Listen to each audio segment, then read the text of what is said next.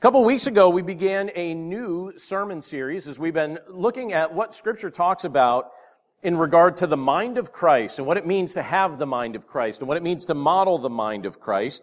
And our primary Scripture that we're looking at as we look at this series is from 1 Corinthians chapter 2. So each week we'll be looking at it, but highlighting one or two verses from this section. So I'm going to read that for us right now. 1 Corinthians chapter 2, if you're following along in the Bibles in front of you, it'll be on page 953. And in 1 Corinthians chapter 2, I'm going to start with verse 6, and this is what it states. Yet among the mature we do impart wisdom, although it is not a wisdom of this age or the rulers of this age who are doomed to pass away. And now verse 7, this is going to be our emphasis today, but it says in verse 7, but we impart a secret and hidden wisdom of God, which God decreed before the ages for our glory. None of the rulers of this age understood this, for if they had, they would not have crucified the Lord of glory.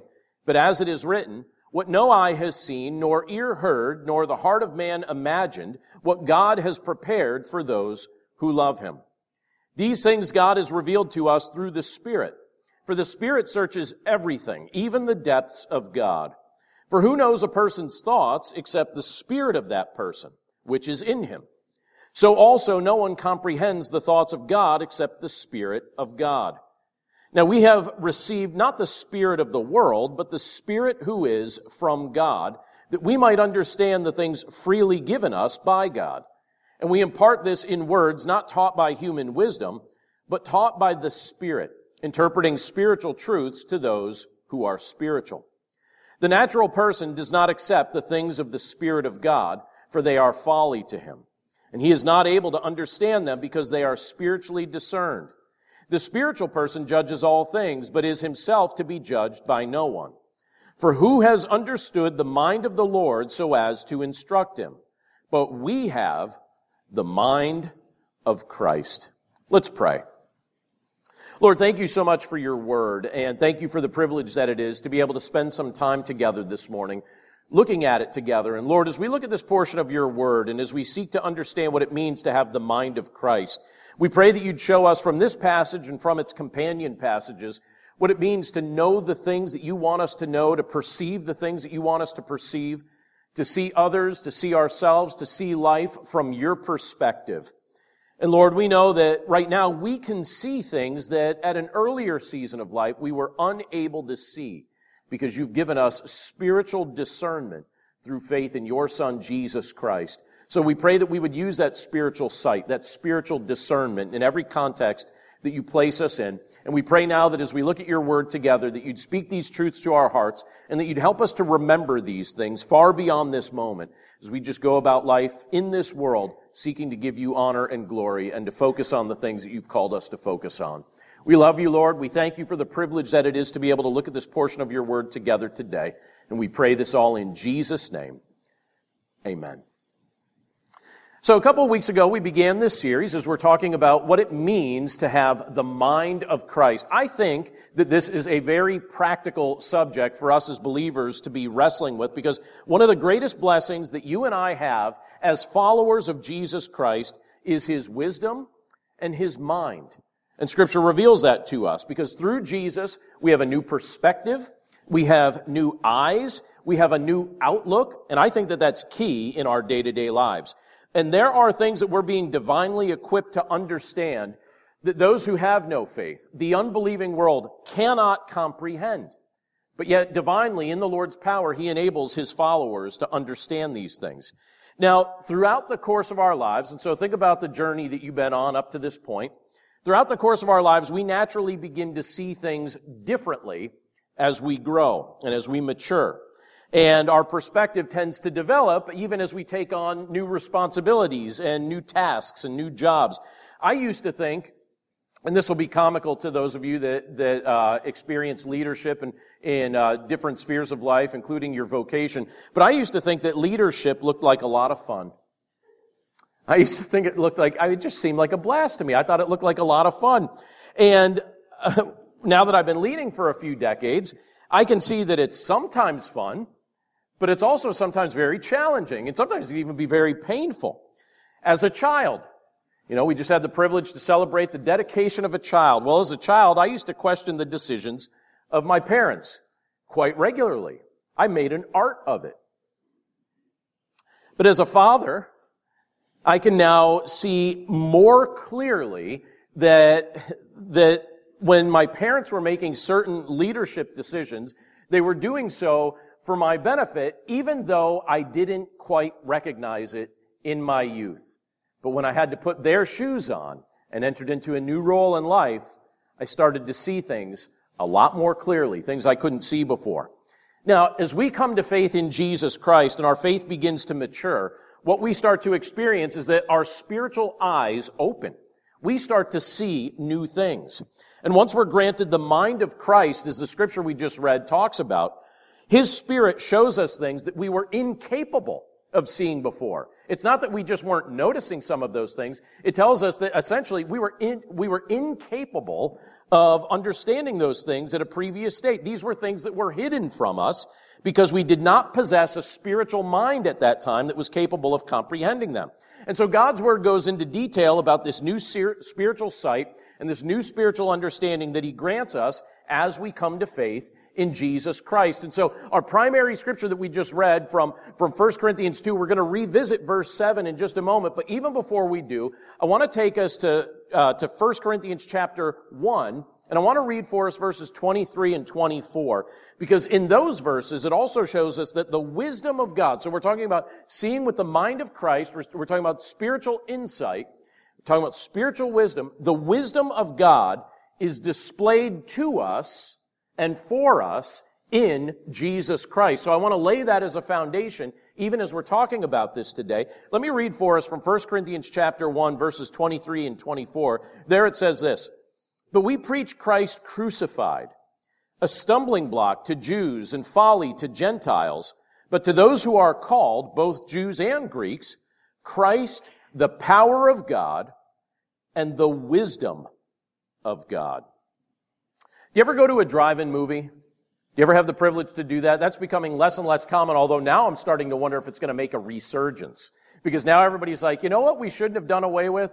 Drive-in movies, because right now it seems like we need them, or at least we want them, and I see all these different concerts that are being held at drive-in movies and things like that. I loved drive-in movies, and when I was a kid, my family would go there from time to time, and I still remember when I was about 12 years old, my grandparents took my sisters and me, two younger sisters, they took us to the drive-in theater up in Northeast Pennsylvania. It was in Larksville, Pennsylvania, and they took us to see the movie Big. I don't know if you've ever seen the movie Big. It's a Tom Hanks movie that came out at the time. But in that movie, the character that Tom Hanks plays, he actually gets a job at a toy company. And during a business meeting, somebody tries to pitch an idea for a new toy. And it's a robot that sometimes turns into a building. So you remember when Transformers and GoBots and all that stuff was really, really popular back in the 80s? Well, this was kind of in that heyday. And so the premise in the movie, at least for that scene, was that this person was pitching an idea of a robot that turns into a building.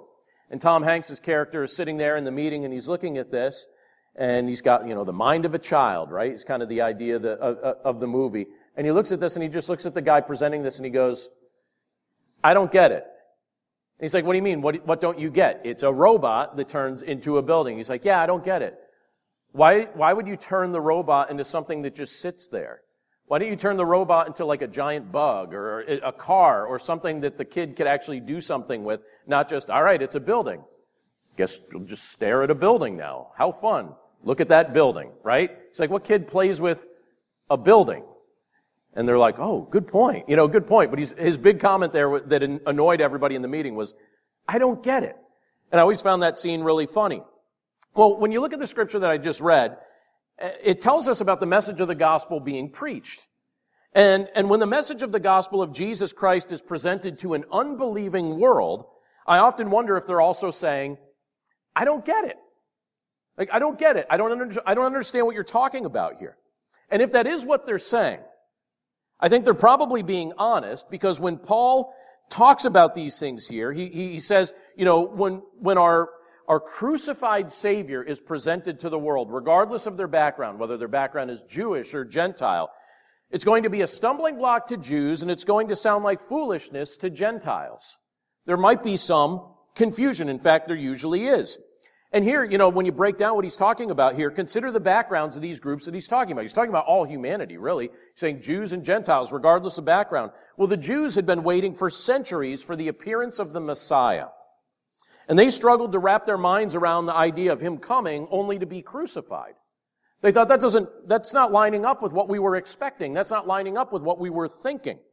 And then Gentiles who come from all kinds of spiritual beliefs, Paul was essentially indicating that they would struggle to see how a suffering Savior who was put to death can accomplish anything meaningful in our lives at present.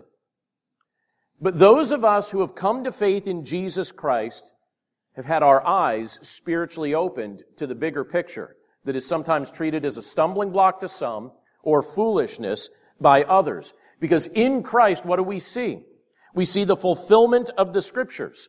In Christ, we see the atonement for our sin. In Christ, we see not only his vicarious death, but also the power of his resurrection. In bodily form, through his words and through his actions, Christ demonstrated both the wisdom and the power of God because he is the source of true wisdom and true power. And we also come to understand, and this is one of the most amazing things about following Christ, we come to understand, just as the Scriptures proclaim, that we will never experience true wisdom or lasting power outside of a deep, personal, relational connection to Jesus Christ. Now again, Paul's saying to some that concept is a stumbling block. To others, that sounds like foolishness. But to those of us who have had our spiritual eyes open, we recognize that that's absolutely the truth.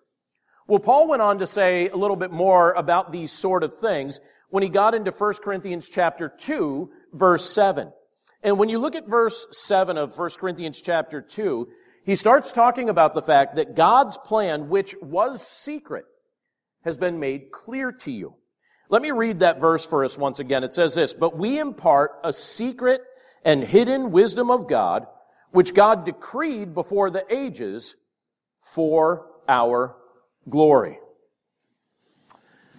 The older I get, the more I value having a plan. Anyone here a planner? Not half of the congregation. So only like a third of those that are with us today are planners. So most of you just wing it. You're just going through life winging it. You're like, should I get up today? I don't know. We'll see how it goes, I'm a planner. And so I like putting things on my calendar. I like putting things on my schedule. I like knowing what I'm doing. And I've said this to you before, but I even like putting things on my schedule purposely so that I have something to look forward to coming up. And I do this every now and then. And I became friends with somebody recently who admitted that to me. He's like, you know what I do? He says, I like to put things on my schedule, on my calendar, so I have something to look forward to. I was like, I've been doing that same thing. Everybody thinks I'm weird that I do that, but I like doing it. But I'm a planner. And I can see that trait in my children as well. They've started to become planners also. They're thinking things out. They're looking ahead. They're putting things on their calendar. But I kind of flipped the script on our household a few months ago. When things started opening up again, I was feeling a little bit cooped up. And so I announced to our household, I said this, now tell me what you would do if I made this offer to you, all right? You don't have to literally tell me, but just kind of nod and smile, I guess. But I said, tomorrow I'm taking a drive in my car. Anyone who wants to come with me is welcome to come with me. If you go, you will have fun. But don't ask me any other questions about it because I'm not revealing any other details. I posed this question to a group of adults earlier this week, and I wanted to see what they would say, and they were like, yeah, we'd go. What do you think happened in my home? Yeah, you're right. Actually, almost nobody came except for one very important somebody. One important somebody came. My wife said, I'll go. She's like, I'll go. And my kids all looked at me and they're like, maybe if you give us more details, Dad, we'll consider it. But that general statement is not going to convince us to go. And I'm thinking, what have I done to torture them? What about their life has been so bad that they would be afraid to get in that car and have a good day of fun? So I purposely did this to drive everybody nuts. But while Andrea and I were out having fun, having a good time, we made sure to take a whole bunch of pictures of ourselves. We're like, look at us having fun. You're not with us, To me, it was funny. But again, because I did not enunciate all the details of the plan ahead of time, only one person joined me, my wife. And again, we had a lovely day together. I think it was meant to be. It was meant to be. And the restaurant bill was way, way cheaper, But when you look at Scripture, one of the things that God reveals to us about Himself is that He is a planner. He's a planner. He's orderly, and He's very intentional. And Scripture tells us in the verse that we just read that from eternity past, He planned our redemption, our rescue, through His Son, Jesus Christ. But He's been revealing His plan to humanity gradually, over time, in a process, a piece at a time. Now, certain aspects of His plan remained hidden and mysterious for ages. For long periods of time, He'd just give a little bit of information, but not all the details about the plan ahead of time. And likewise, there's certain details about what He still has in store for us that He's only revealed to us in part at present. Sometimes it's kind of like looking at a foggy mirror. You're looking at the mirror, you could kind of see, but you don't see all the details just yet. But what He's doing, and this can be a stretch for me, and it can be a stretch for you, again, particularly if you're a planner, which apparently 2/3 of you are not, so maybe this won't be a stretch for you. But in the meantime, what He's doing is He's offering us the chance to take a ride with Him. He's giving us the opportunity to get in the car because we are confident that He's got something good in store. By faith. He's saying, just trust me. Just get in the car. Trust me. Now, amazingly, and I do find this amazing, you and I, living in the era that we live in right now, we have a more developed understanding of this plan than did the angels and the prophets who lived prior to Christ's incarnation. So those who lived prior to Christ coming to this earth and taking on flesh, we have a more developed understanding of many aspects of God's plan than the angels and the prophets who lived prior to Christ's incarnation. Scripture tells us they longed to look into the things that have been more fully revealed to you and me. So as recipients of this divine revelation, the fact that you and I, just by virtue of when we live, that we have access to this, as recipients of this, Paul tells us in this passage that we also have a privilege that comes with this. And the privilege was something that he was modeling to the church at Corinth as he was saying these things, but it's a privilege we can model as well. And the privilege that we're given is that we can impart this secret or hidden wisdom of God to others, that we could speak it, that we could share it, that we could model it. Now, it's only going to be understood by those who have eyes that have been opened by the Lord. It's only going to be understood by those who can see it from the spiritually discerning viewpoint. To others, it may be a stumbling block, and to others, it may sound like foolishness. But just the same, we're given the privilege to be the ones that God directly speaks through. His plan is that humanity be reached through humanity that He rescues. It's fascinating that He incorporates us in His plan. In fact, He tells us people aren't going to hear unless somebody speaks up, or somebody preaches, or somebody proclaims. And so He imparts His wisdom through you and through me. And basically what we're doing is we're revealing what we've been given the privilege to understand. And we share it with others, with our family, with our friends, with our neighbors, with our co-workers. Through our social media, we have so many opportunities to do that. It's a gift that the Lord's given to us. But again, this is all the fruit of being recipients of the mind of Christ, because you begin to see and understand things that you didn't understand before. Now, Scripture tells us something else about this that I want to point out to us, and that's this. Through knowing Christ, your eyes are truly opened. Through knowing Christ, your eyes are truly open. I want to read a portion of Scripture for us from Acts chapter 9. I'm just going to read a small segment of it. But the Apostle Paul wrote most of the books of the New Testament. And his story is very interesting. Maybe you're already familiar with it, or maybe you've never heard it. But Paul basically was somebody who persecuted Christians until he became one, and then became just extremely dedicated to proclaiming the gospel wherever the Lord gave him an open door to do so. And in Acts chapter 9, it tells us about the process that Paul went through when he went from being spiritually unable to see these things to becoming spiritually sighted, able to see these things spiritually. Look at what it says in Acts chapter 9, verse 17. I do have it on the screen behind me here if you're able to follow along with that as well. But in Acts chapter 9, verse 17, it says this. So Ananias departed and entered the house. And laying his hands on him, he said, Brother Saul, so Paul's name before he took the name Paul was Saul. And he said, Brother Saul, the Lord Jesus, who appeared to you on the road by which you came, has sent me so that you may regain your sight and be filled with the Holy Spirit. And immediately something like scales fell from his eyes. I've always wondered what that looked like. So in my mind, I'm picturing fish scales. I'm thinking that that's probably what it's referencing.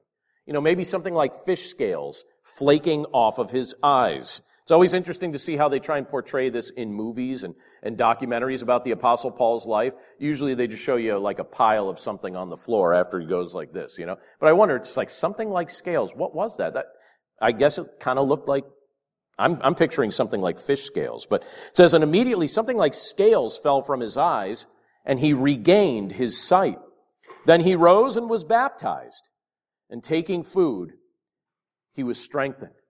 So it's a beautiful portion of Scripture showing Paul going from unbelief in Christ to belief in Christ, from spiritual blindness to spiritual sight. A few months ago, my father was complaining to me about something. Now, I talk to my dad most days of the week, and, if we don't have anything to do, it's fun to just complain, right? So, he's good at that. He's passed that trait down to me, It's a genetic trait, I think. And a few months ago, my father was complaining about his television to me. And it's a high-end TV. He didn't buy it too terribly long ago. It's supposed to last a long time. And he said, the color's starting to fade. And it was really annoying him. He said, the color's starting to fade. This was an expensive TV. The color's fading on it. And the image wasn't as crisp anymore. And he's like, come on, I bought like the high-end TV. I thought this was going to be a good purchase. I was hoping it was going to last me a long time. He was extremely frustrated, and he was already shopping for a new TV, thinking he was going to get it. But in the meantime, he also went to the doctor to get the cataracts removed from his eyes. You see where this is going, right? And when his eyes healed, he quickly realized his TV was perfectly fine. Now I've been telling my dad for years he had problems, and then finally, his doctor confirmed that to him. By the way, my dad watches the live stream and sometimes listens to the recording. So, Father, it's great to see you this morning. Glad you're on the live stream. By the way, I've also noticed that when my dad comes and visits in person, he usually expects me to bust on him at some point. And at one point, I thought, maybe I'm taking that too far. We joke like that in private. Maybe I shouldn't do that in public. I've never seen my dad so disappointed. When he walked out of a worship service the one Sunday, he's like, oh, you never even busted on me at all during your message today.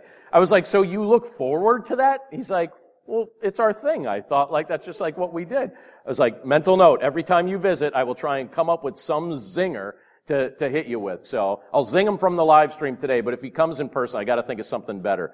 I'm interested in new material if you've got anything for me.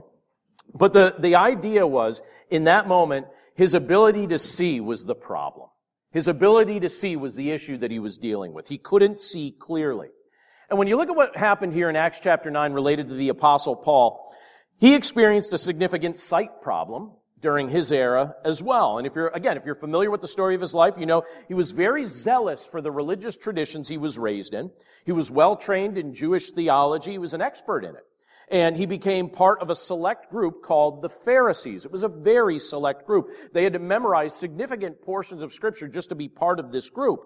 And for a time, Scripture tells us that he hated Christians and he persecuted Christians because he actually believed that their worship of Jesus Christ was blasphemous. And so Jesus fell into that category of being a stumbling block for the Apostle Paul up until his eyes were opened. And God's Word tells us that Jesus appeared to Paul, and Paul was impacted both physically and spiritually through that encounter. And for a time, we're told that he became physically blind after seeing Jesus.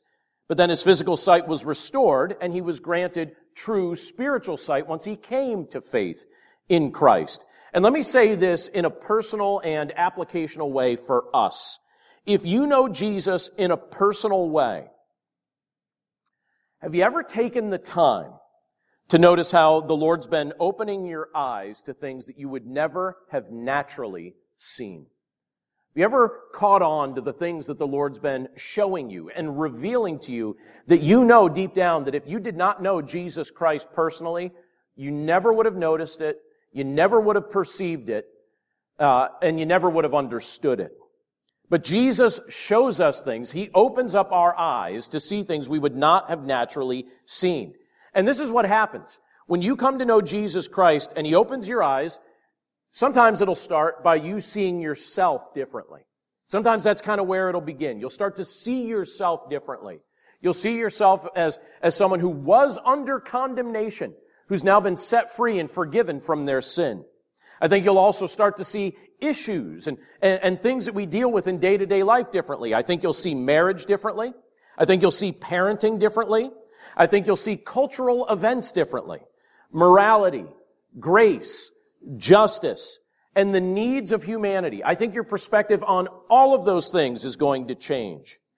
And the world will not understand your new perspective.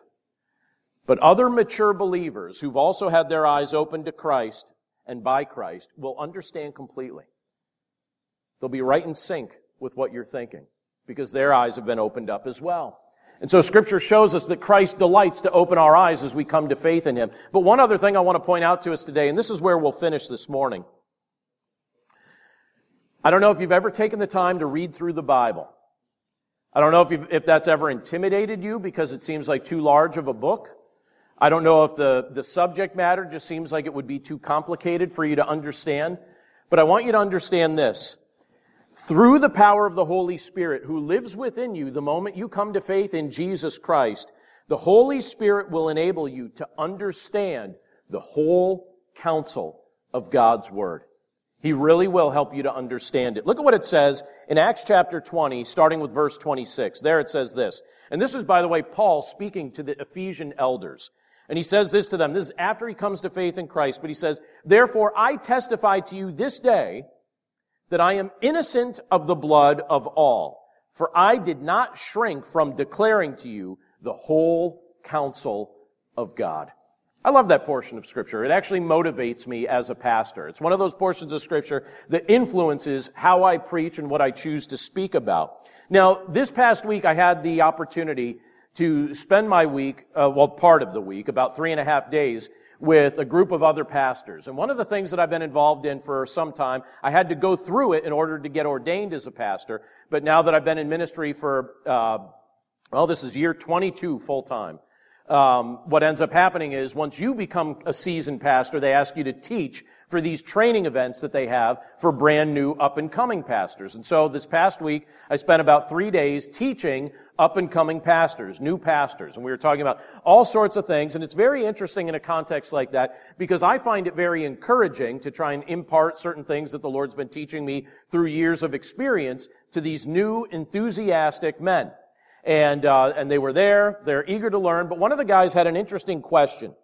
And he said this. One of the new pastors had this question for me. He said, "How do I handle the fact that a very influential man in my congregation doesn't like when I preach through books of the Bible?" He said he prefers that I preach on selected topics that fit with current events, but doesn't really like when I go through books of the Bible in their entirety. Now, first of all, there's nothing wrong with referencing, current events, things like that. But for the most part, you know that my pattern of preaching is typically I pick a book of the Bible and we go from start to finish. And then because that's usually a long stretch, I usually pick something topical to speak about in between preaching about books of the Bible. So right now we're talking about the mind of Christ, but we just finished a lengthy series through 1st and 2nd Thessalonians. So I typically, most of the year, preach through books of the Bible and then space it out a tiny bit with maybe like a 4 or 5 week series going through a specific topic.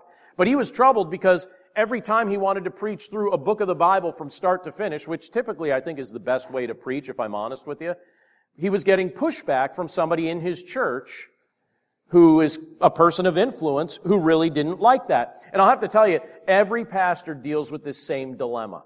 We all deal with that same dilemma. We're called, like Paul said in Acts chapter 20, We're called to preach the whole counsel of God's Word. But what happens is this, especially living in this information age that we live in right now, and I want to say this not as like a hand slap to anybody, so please don't interpret it this way, but just as something I just want you to think about a little bit extra, particularly in the era that we live in when information comes at us constantly. And sometimes I feel like I almost need like a holiday from it, like a little bit of a break. But we're called to preach the whole counsel of God's Word. But when we as Christians become glued to the mind-warping, power of media that just constantly is bombarding us, what ends up happening is sometimes we get to the spot where we actually prefer that to the counsel of God's Word and would prefer that the pulpit basically become a podium of current events instead of the sacred desk from which the Scriptures are preached.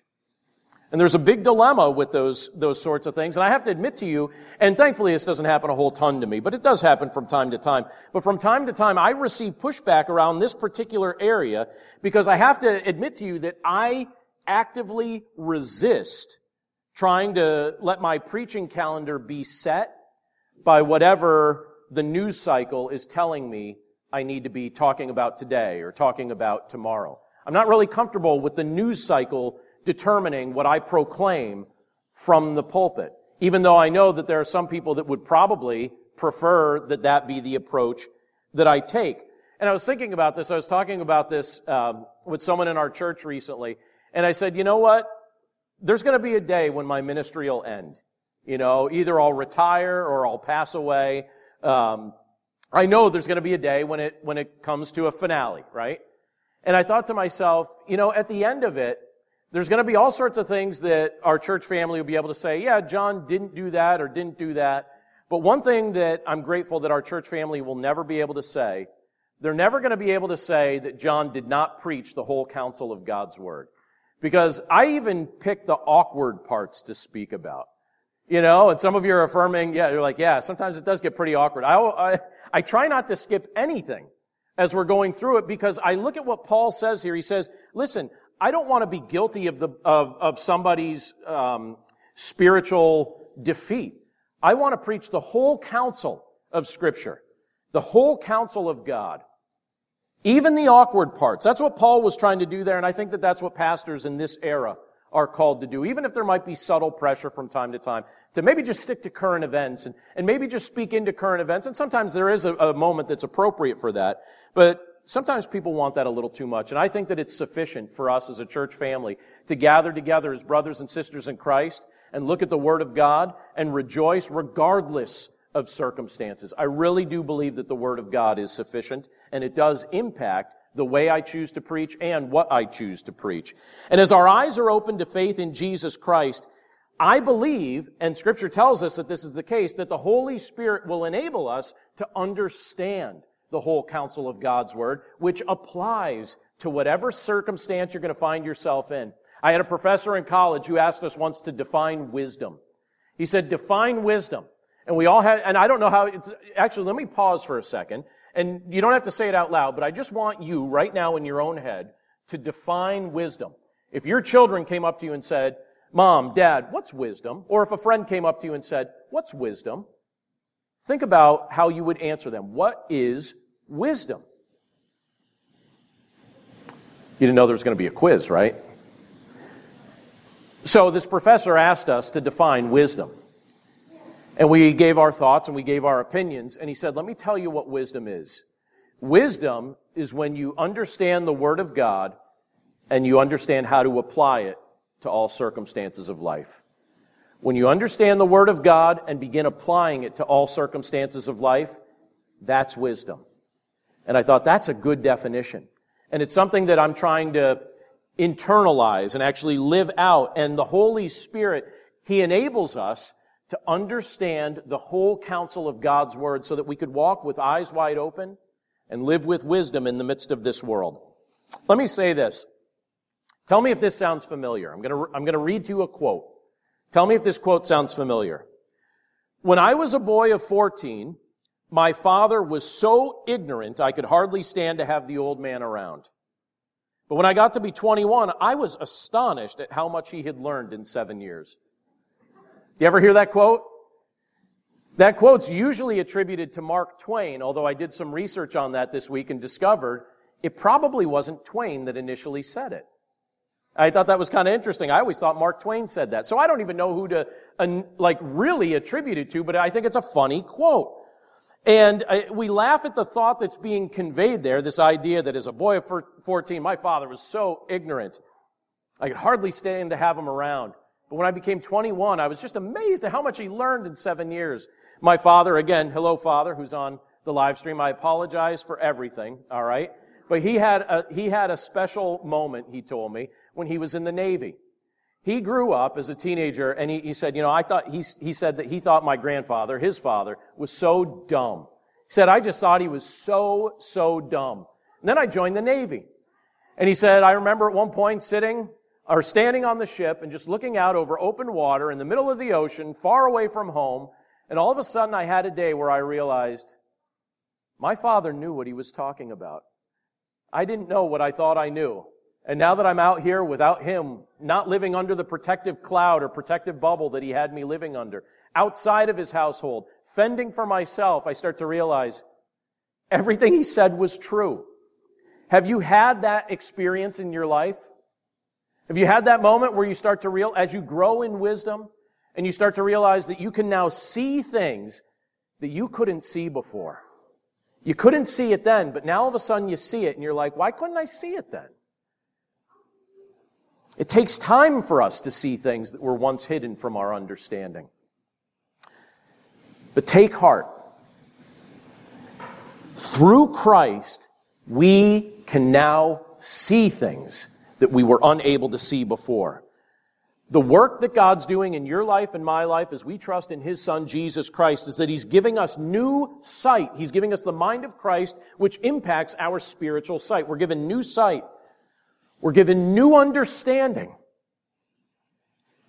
And we're given the privilege, even in a moment like this, when we have the privilege to just carve out time and sit under the counsel of His Word, to rejoice in His willingness to open our eyes and to generously share His wisdom with us so that we could be generous in sharing His wisdom with others.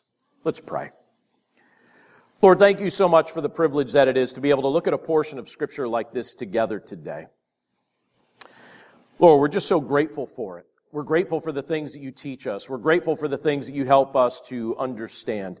We're grateful for the process that you bring us through so that we could know you more deeply, so that we could model our faith for others, so that we could actually live with wisdom instead of adopting a worldly perspective into our lives. Lord, we know that when we trust in you, when we walk in reverence toward you, we experience more wisdom. And when we fight you, we don't. So Lord, help us to stop running from you. Help us to stop fighting you. Help us to rejoice in the fact that through your Son, you have given us His mind. We can see things from the divine perspective as we trust in your Son, Jesus Christ. So Lord, we pray that you would just walk with us, and we know that you do walk with us throughout the course of our lives, but that you would impart your wisdom to us, and that as you do so, that we would be open to receiving it. Thank you again, Lord, for the counsel you've given to us from your word today. And through your power and through your strength, we pray that you'd help us to live it out. We pray this all in Jesus' name. Amen.